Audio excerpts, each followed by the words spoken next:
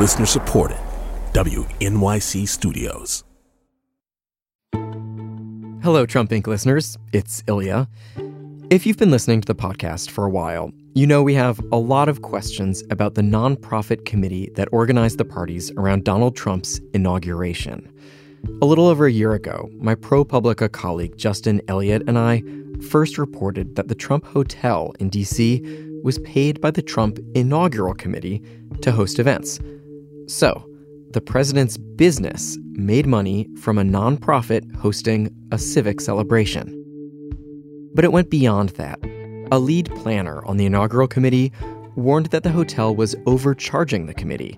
She wrote this warning in an email and sent it to Ivanka Trump. Now we have an update.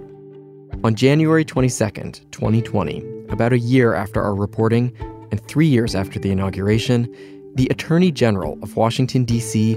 charged the inaugural committee, the Trump Organization, and the Trump Hotel in civil court with abusing the laws on nonprofits. Quote, members of the Trump family were aware of and involved in the negotiation of this unconscionable contract. At the center of the whole thing is a 4-day rental agreement for the ballroom and some adjacent spaces at the Trump Hotel. An agreement Justin and I examined in detail last year in our episode about the inauguration and its chairman, Tom Barrack. So we're sharing that episode with you again now. And just one note before we hit play, we did not immediately receive comment about the lawsuit from the inaugural committee, from Barrack's spokesman, or from Ivanka Trump. We did hear from the Trump Organization. In an emailed statement, a spokesperson said, "The AG's claims are false, intentionally misleading, and riddled with inaccuracies. The rates charged by the hotel were completely in line with what anyone else would have been charged for an unprecedented event of this enormous magnitude." Okay, here's our story.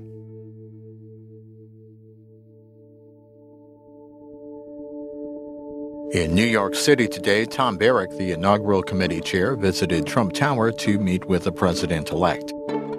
It's that limbo period after Donald Trump's surprise win in the presidential election and before his swearing in. And Trump Tower, with its gold elevators and security dogs pacing the lobby, is the momentary center of the universe. A man appears wearing a thick winter scarf. His head is bald. His face looks kind. A reporter asks him a question. Just wondering a little tease of what we can expect for the inauguration, the balls, maybe Melania's gown, anything you can share. Yeah, I mean, the inauguration is going to be amazing. And what we're doing is trying to orient it towards the greatest tribute to America. Our story today is all about this man, Tom Barrack. He ran Donald Trump's inauguration, an event that 2 years later is coming under intense scrutiny for the record sums of money raised and how it was spent. Barrack has been friends with Trump for decades, and the story of how they met is an old chestnut. Barrack shared it at the Republican National Convention. I was a young pup.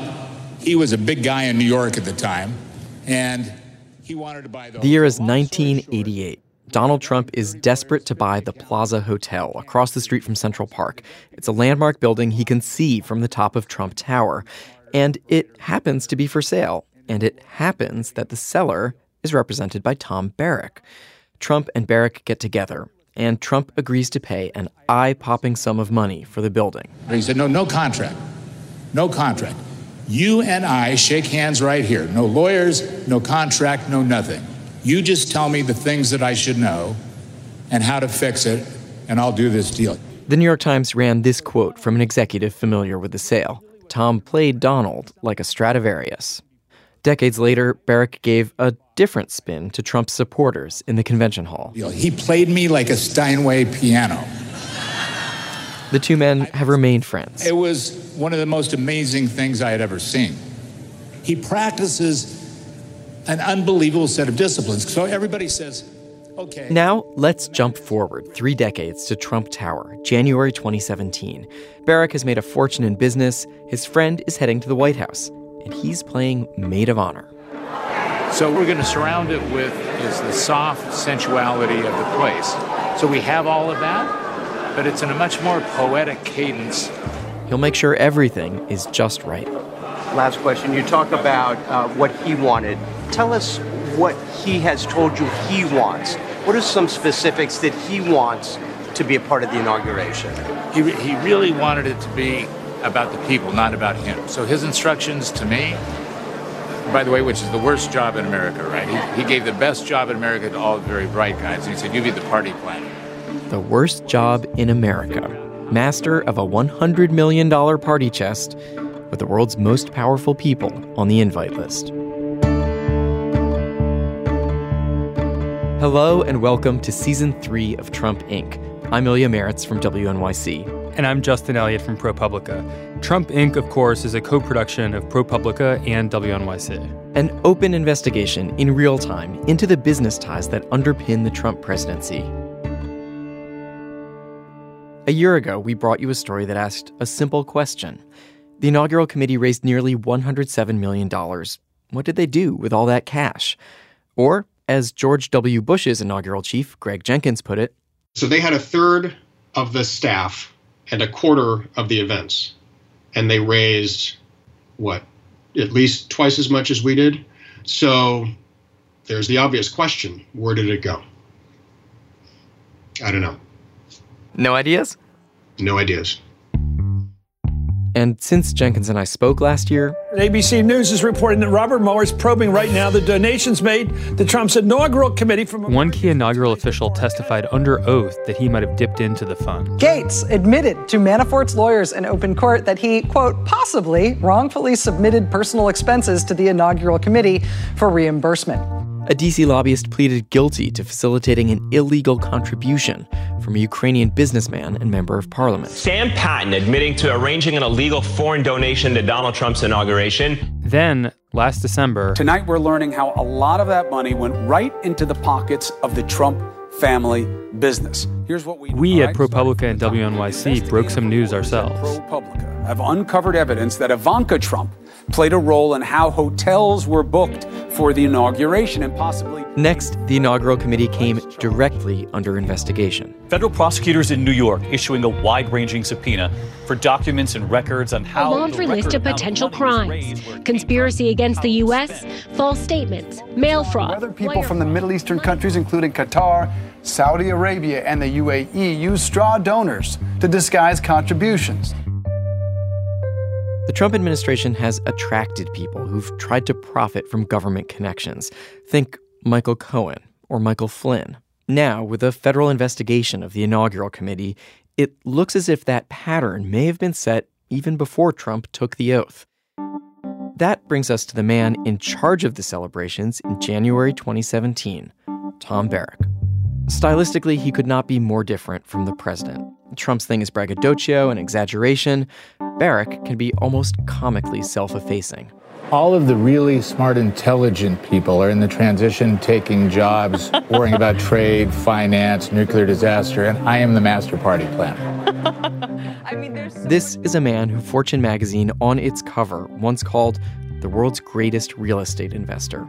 He oversees a company called Colony Capital with $44 billion of assets under management. He's in hotels, offices, and warehouses. A word he uses a lot is opportunistic. But you have to be opportunistic. Even if Barrack took the job of inaugural chairman simply as a favor for a friend, he still had something to gain. Barrack gets substantial financing and does a lot of deals with Middle East countries. This is ProPublica's Peter Elkind. The perception and reality of his having influence with government policy is something that matters deeply to all the Middle Eastern states, sovereign wealth funds, investors, who are a really important part of funding what Barrack does. We found a confidential memo that shows that Colony Capital, this global finance and real estate firm, had a well-developed plan to profit from its connections in Trump's Washington right from the start. One note on this story. People who worked the inauguration were covered by a confidentiality clause. So if you're wondering, why am I not hearing the voices of the people who made this party happen? That's one reason. Justin's going to rejoin the story in a little bit. Tom Barrack is 71 years old. He surfs, plays polo, and received the French Legion of Honor for his skills as a vintner. If you look at the vine, the vine itself is capable at every level of growing these kind of berries. But he looks the part. And he sometimes gives out these little laminated cards to people he meets with his 20 rules for success. Number 9, always be nice to the invisible people. Number 15, take care of others and the universe will take care of you. Even angry Tom Barrack doesn't really sound mad. You're one of the few people in the business world that is really supporting very publicly, Donald Trump. Why? I, as a user of the system, am also angry with the system. I'm not angry at President Obama. It's really, really difficult unless you have somebody who's chipping away at all of these bureaucratic pieces. His whole adult life, Tom Barrack has walked the corridors of power. His first job, straight out of law school, is for the personal lawyer to the President of the United States. The president at that time is Richard Nixon. The lawyer is named Herbert Kalmbach. He's the man who personally delivered bags full of cash to the Watergate break-in team. Kalmbach claimed he didn't know what was in the bag. Barrack doesn't stay there long. An assignment takes him next to the gas fields of Saudi Arabia, where he has a happy accident. I was a terrible lawyer. I knew nothing about gas liquefaction, but I could play racquetball. So one day, my boss comes in and says, can you play racquetball? I say, yeah, I can play racquetball. He says, well, there's a guy I want you to play racquetball with. He sets me up with one of the sons of the king. From this first connection with a Saudi prince, Barrack spins out a web of new personal and business relationships around the Middle East, relationships that continue to this day. Is there anybody in corporate America who knows the Saudis as well as you do? Oh, I'm sure there's plenty of people, but I started as a young pup. While he's in the Middle East, Tom Barrack also spends time in Beirut. There he strikes up a friendship with another young American who's also interested in business and politics, Paul Manafort. Next, Barrack travels to Haiti to negotiate an oil refinery deal with that country's dictator, Baby Doc Duvalier. In the 80s, it's on to Washington, where Barrack briefly holds a job in Ronald Reagan's Interior Department. Not long after that, he's called before Congress to answer some tough questions about a home loan he forgave, which some saw as questionable. Thank you, Senator. I would like to make a brief opening statement that... The loan benefited Reagan's incoming Attorney General, Ed Meese. An independent counsel investigates and finds no evidence Barrack was doing a favor to get a job in Washington. Barrack returns to the private sector. He founds Colony Capital, a private equity firm. And Colony thrives, buying up bad loans for cheap in the savings and loan crisis of the early 1990s. After the 2008 financial crash, he scoops up foreclosed homes by the hundreds. And he's not at all reluctant to swoop in and grab something and profit on somebody's misery. That's capitalism. This is Peter Elkind from ProPublica, who's researched Barrack's career with Colony Capital. They're involved in financing of deals, they're involved in structuring of deals. They're really a pretty eclectic operation and reflect Barrack's personality in many ways. When Michael Jackson is sinking in debt, Colony Capital buys his Neverland Ranch and makes plans for a world concert tour. Colony also helps Annie Leibovitz hang on to the rights to her photographs when her creditors come calling. He's an acquirer of both distressed assets and distressed people. He's really good at buying low and developing relationships with people, often at times when they're in trouble, and doing big favors for them that ultimately will help him down the road. On at least 2 occasions, Colony shows an interest in partnering with Donald Trump. Both times, the result is the same: no deal. In the 90s, Colony talks with Trump about financing for a Manhattan development called Riverside South. They pull out, and the project is built with someone else's help. In 2012, Colony lends its name to the Trump Organization's bid to renovate the old post office in Washington, D.C. There are 9 other bidders. Trump beats the odds, wins the contract, and then goes somewhere else for financing, Deutsche Bank. Today, it's the Trump International Hotel on Pennsylvania Avenue. I think Barrack is willing to put his neck and his company on the line a little bit to help somebody out at a critical moment, even if it doesn't necessarily make business sense in the short term. Now, front now, a close friend, business associate of Donald Trump, Tom Barrack, the real estate billionaire, has known Trump for more than 30 years. And when Donald Trump runs for president, Barrack becomes one of the few prominent business leaders to endorse him. He goes further and recommends his old friend from Beirut days to the campaign, and Paul Manafort becomes Donald Trump's campaign chairman. Barrack raises money for the cause. Today, what you're calling the Real Deal Super PAC has launched, and in just a few hours, how much money has it raised? About $32 million in contributions. So the PAC known as Rebuilding America Now actually falls about $9 million short of that target. But with the millions Barrack raises, they produce a blizzard of ads like this one. So who is all for women until she isn't? Hillary Clinton. When Bill Cosby was accused of sexual assault, Mrs. Clinton tweeted, "Every survivor of sexual assault deserves..." Right after the Republican National Convention in Cleveland, Paul Manafort is forced out of the Trump campaign after his undisclosed work for a pro-Russian Ukrainian strongman is reported in the news. Barrack goes on TV. An expert. Paul Manafort is the best in the business, incredibly credible, incredibly thoughtful, an amazing track record. He did the job. And then as politics goes, everybody gets attacked, right? I mean, this is just, it's a week after Donald Trump wins the election, he picks Tom Barrack to run his inaugural committee. He's the chairman now. People start to call him that. In the past, inaugural chiefs were often creatures of Washington. Sometimes they went on to jobs like White House Chief of Staff. Tom Barrack, like the man who chose him, is a wealthy outsider. What he wanted from the gig is not so clear. In Tom Barrack's world, you make money by managing other people's money. I wonder what your thoughts are on Colony Financials. All right, Colony Financials. Do it well, and even more money flows your way, and you get cheered on by Jim Cramer on CNBC. I will tell you this: it's run by Tom Barrack, and I think Tom Barrack is money. I'm going to recommend his stock. Let's go to Brian in Nevada. Brian. Unlike private equity firms, where the goal is profits, with a nonprofit inaugural committee, the goal is to raise the money you need to support the mission, and then close up shop. Here are the instructions President George W. Bush gave to his second inaugural planner, Greg Jenkins. You don't turn on the spigots full speed ahead. You raise what you need with a 10% contingency, and then live within your means, spend within your means, and then you should not have much more left over. The 58th Presidential Inaugural Committee, under Tom Barrack, does not adopt this thrifty attitude. On paper, they say they aim to raise $50 million. Almost 107 comes in. There are 47 $1 million checks. I've seen notes from the committee's first meetings. You can feel the participants trying to manage Trump's impulses.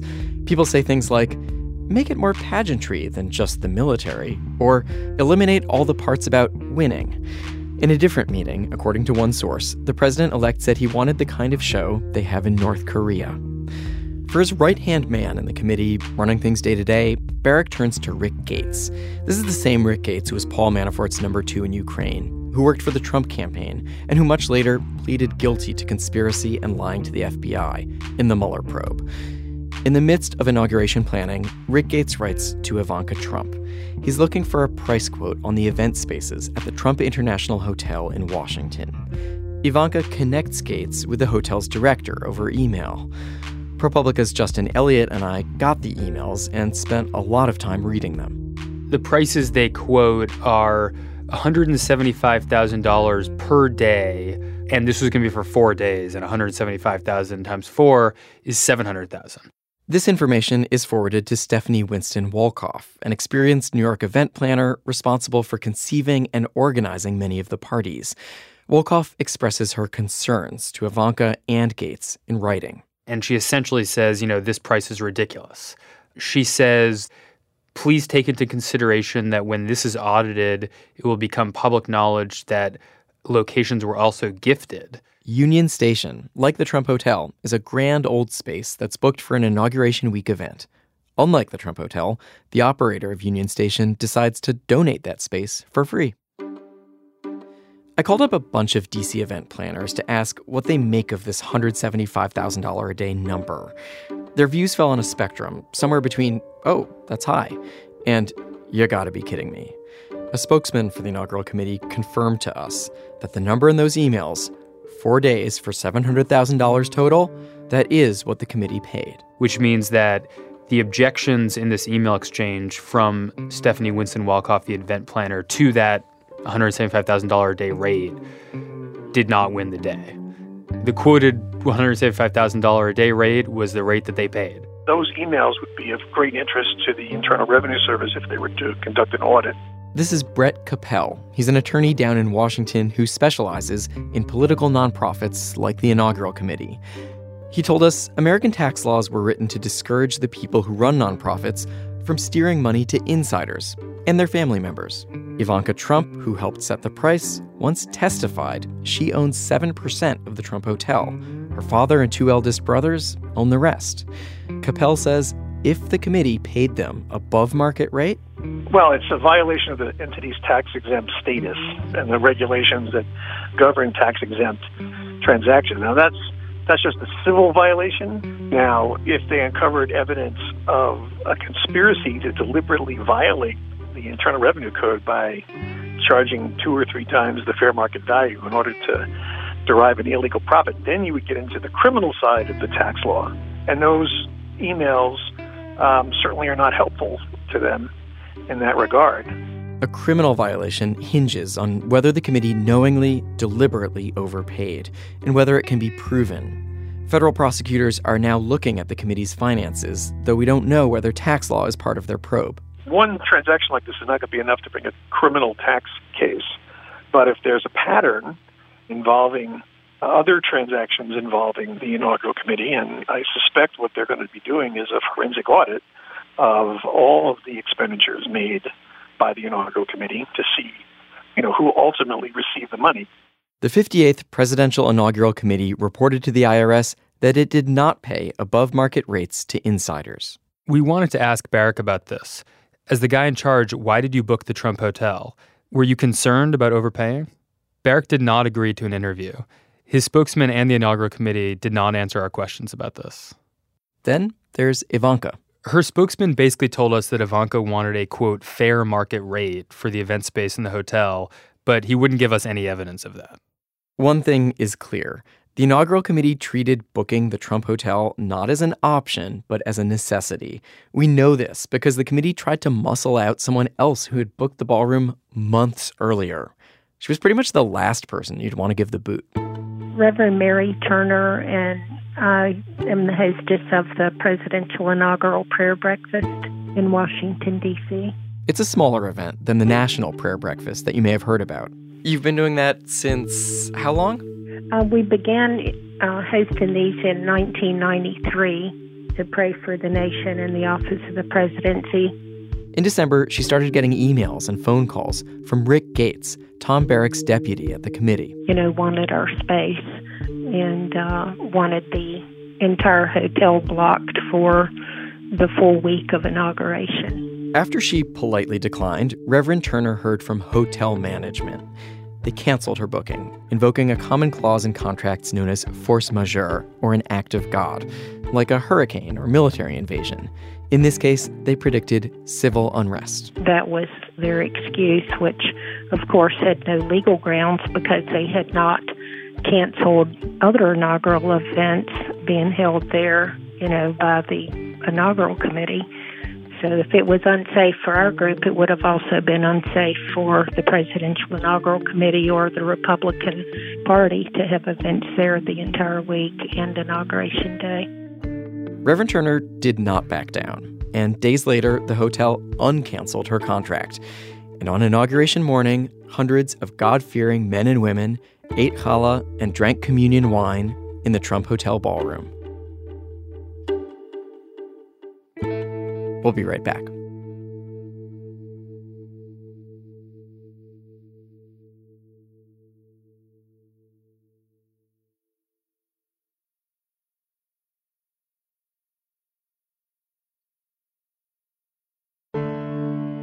We're back, and we're looking at Tom Barrack, the man who ran Donald Trump's inaugural committee. It's now Inauguration Week, with balls and lunches and a concert at the Lincoln Memorial. Thank you very much, everybody, and thank you, Tom. And an event that has never happened before, a 500-guest black tie gathering, the Chairman's Global Dinner. Chairman, as in Tom Barrack. We have so many friends, 147 diplomats and ambassadors. Never been done before. We've never had that. The entire foreign diplomatic corps is invited, plus top-dollar donors. And there's a separate guest list of over 100 people invited by the chairman, including ambassadors and foreign ministers from Saudi Arabia and the United Arab Emirates. Oh, I know how safe this room is. Boy, oh boy. This place is surrounded tonight. But I want to thank you all for being here. We have great respect for your countries. We have great respect for our world. Just a short snippet of video is all that was released to the public. But for 500 people who mattered, Tom Barrack's closeness to his friend, the incoming president of the United States of America, is on vivid display as a troupe of Las Vegas dancers, Steve Wynn's Showstoppers, pivot and twirl on a purpose-built stage that cost close to $3 million, paid for by the committee.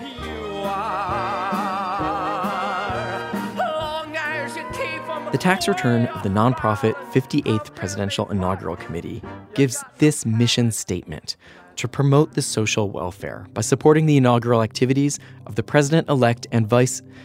It cuts off there. But what was Tom Barrack's mission statement? If he thought it was the worst job in the world, why did he take it? Justin and I found a clue. This is an 8-page strategic plan for Colony. It's dated February 2017, and it's on Colony letterhead. Labeled Private and Confidential. And let me restate that date, February 2017, right after the inauguration. What I found so interesting about this memo is that it seems to represent Colony hatching a plan to profit off its access to the Trump administration and its access to all of these foreigners who were in town for the inaugural events. The memo talks about setting up a D.C. office with a White House liaison and a public affairs team, quote, tie into international bilateral meetings already occurring with key members of the Trump administration. This would include taking a leadership role in forming the events, the participants, and the agenda. They seem to be envisioning a sort of form of soft lobbying. They actually say explicitly in here, we want to establish this brand, but we want to do it without the appearance of actually lobbying, which sort of suggests that they were going to be lobbying. They just didn't want to look like they were lobbying. Yeah. And, another thing about Colony is one of the ways they make money is by investors giving them money to manage, and they make fees off that. So I think sort of the subtext here is that if they position themselves as sort of gatekeepers to the Trump administration, that's only going to be good for their investment business and for sort of potential inflows from foreigners. We asked Colony about this document. Here's their statement. This memo was simply an outline of a proposed potential business plan which was never acted upon or implemented. Colony at no time has maintained a D.C. office. There is one thing that we do know, which is that we have calendars from Steve Mnuchin, Donald Trump's Secretary of Treasury, that show in the weeks and months after this memo was written, Tom Barrack and Rick Gates, who was a Colony consultant at the time, were having a series of meetings with Secretary Mnuchin, one of which included a bunch of ambassadors from Middle Eastern countries like Qatar and UAE at a fancy restaurant in the Georgetown neighborhood of Washington. It was in a private space called the Mermaid Room with 7 ambassadors. A Barrack spokesman told us, quote, Tom has meetings with Mnuchin all the time, before, during, and since the election, end quote. And so you look at that calendar event, we don't really know what was discussed there, but it looks a lot like what they're describing in this memo, which is putting Colony in between meetings of the Trump administration and foreign officials. So one big question is, was Colony somehow trying to profit from those meetings? And we don't really know what was discussed, and they wouldn't tell us, frankly. We do know that around this time, Barrack was promoting a private company's plan to export U.S. nuclear technology to Saudi Arabia. He discussed leading a White House initiative in the Middle East. And Barrack told our ProPublica colleague Isaac Arnsdorf that he considered buying a stake in Westinghouse, the only American manufacturer of large-scale nuclear reactors. Whistleblowers raised concerns about the nuclear plan, and the House Oversight Committee is investigating.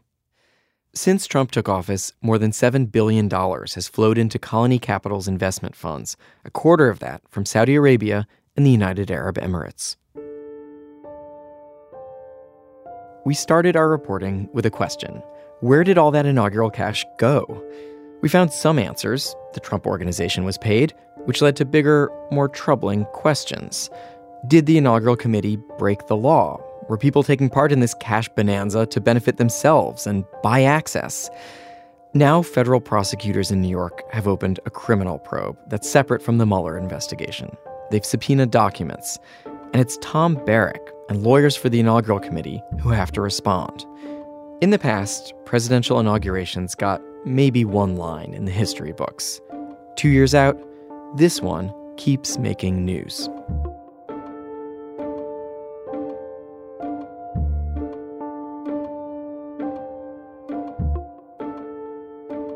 As you know, we love tips.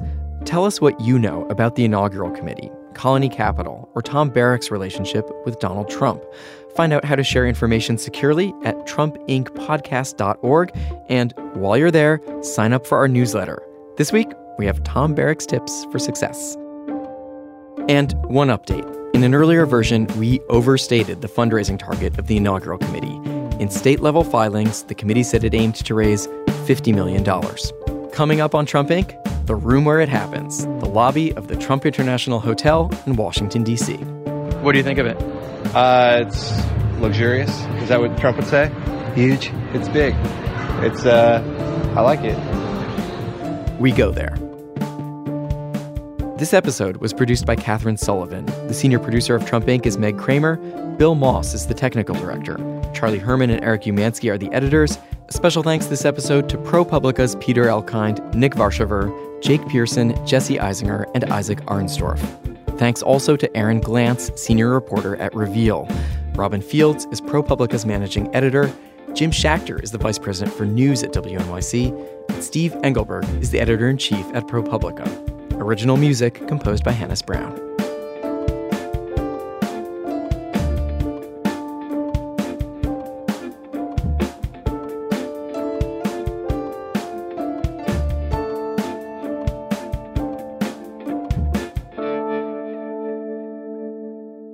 What do you say to somebody who looks at this and says, that guy Tom Barrack, he's raising polo ponies, he's growing wine, but he's not doing it for a living. He's just a rich dilettante. What do you say to that person?